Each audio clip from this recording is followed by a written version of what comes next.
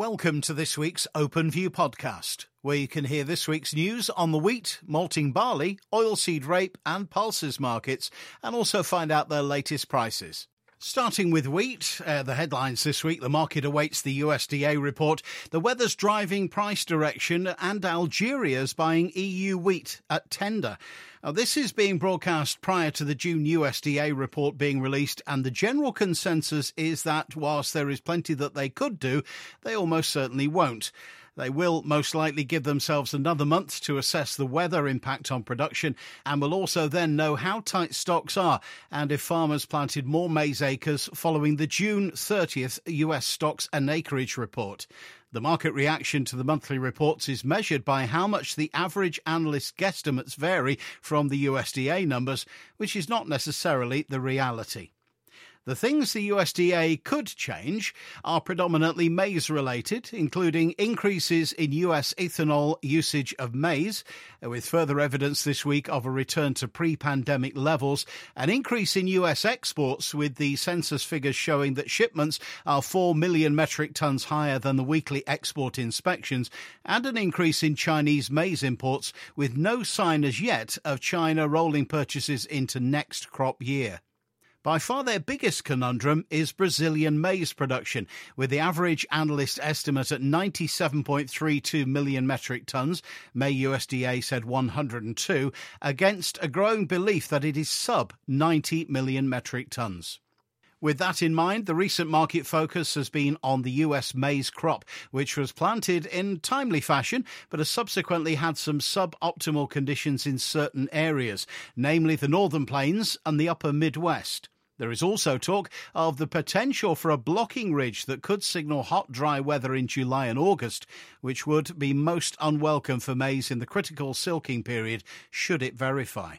Spring wheat areas in the US, Russia, Kazakhstan remain moisture deficient, whilst recent rains have brought at least some relief to the Canadian prairies, although the pattern is turning dry again. The EU27 plus the UK is probably the bright spot at the moment, with a rebound in production of circa 15 million metric tonnes anticipated, which is predominantly in the UK, France, Romania and Bulgaria. EU wheat remains competitively priced for export, with Romania dominating the Egyptian tender, whilst Germany and the Baltic states are the most likely suppliers to Algeria, who this week reported a 35 to 40% drop in their domestic wheat production. France has reportedly sold 2 million metric tonnes to China for new crop. At current price parities against imported maize, the UK consumer should increase new crop domestic wheat usage, which this season should include the 2 UK ethanol plants. Barring a disaster, the UK is expected to be a net exporter in 2021 to 22, of how much will be down to UK yields. Moving on to malting barley, at the headlines, the EU production numbers are revised higher. Old crop continues to see some trade and new crop values remain solid. European production revised slightly higher on the back of good weather. Additionally, UK crop looks well across the board, with the only exception those areas that had a longer wait for rain when it did come. Market values have remained in a tight range, as per the previous weeks, which has seen the feed barley value tick a little higher, meaning premiums have narrowed a little. Old crop markets do see some limited trade on the odd replacement parcel, whilst new crop markets have seen some additional consumer buying. With the improved crop prospects on the continent, free on-board markets have eased a little in the short term as buyers adjust their ideas. All eyes will be on any amendments to the lockdown easing roadmap, with some talk of possible delays, which, depending on the length, would be a consideration for new crop impact if it evolved further. Oilseed rape headlines this week. The USDA report out Thursday. The market's easing ahead of the report, and the weather remains on the watch list. The markets moved lower following other markets ahead of the USDA crop report due out late Thursday. Expectations are now such that limited real change to the USDA numbers are expected. Recall that US soybean stock levels are at multi-year lows. Analysts suggest that both export and domestic usage numbers are all higher than the numbers likely to be presented later, meaning the can will be kicked down the road to the end-of-month acreage report. Weather stories continue to figure for both the Americas and Russia, drier, whereas places like the Ukraine have seen fields inundated with flooding ensuing. With the energy and food sector supporting the crude and vegetable oil markets, crush levels remain positive and hence offer a supportive backdrop to the market. This as long as the global economic recovery sticks to trajectory, with any deviation below likely to impact on the demand side of the equation.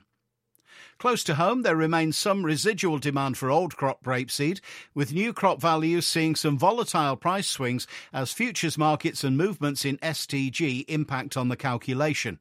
However, physical seed trade remains slow. And pulses, just beans this week. Old crop markets have seen one or two buyers come back to the market for top-ups, which has helped support old crop values. New crop markets have seen some trade with premiums slightly narrower. New crop prospects look promising, which has generated a number of inquiries for pricing ideas this last week or so. Consumers largely remain on the sidelines for now, with some small volume trade being concluded.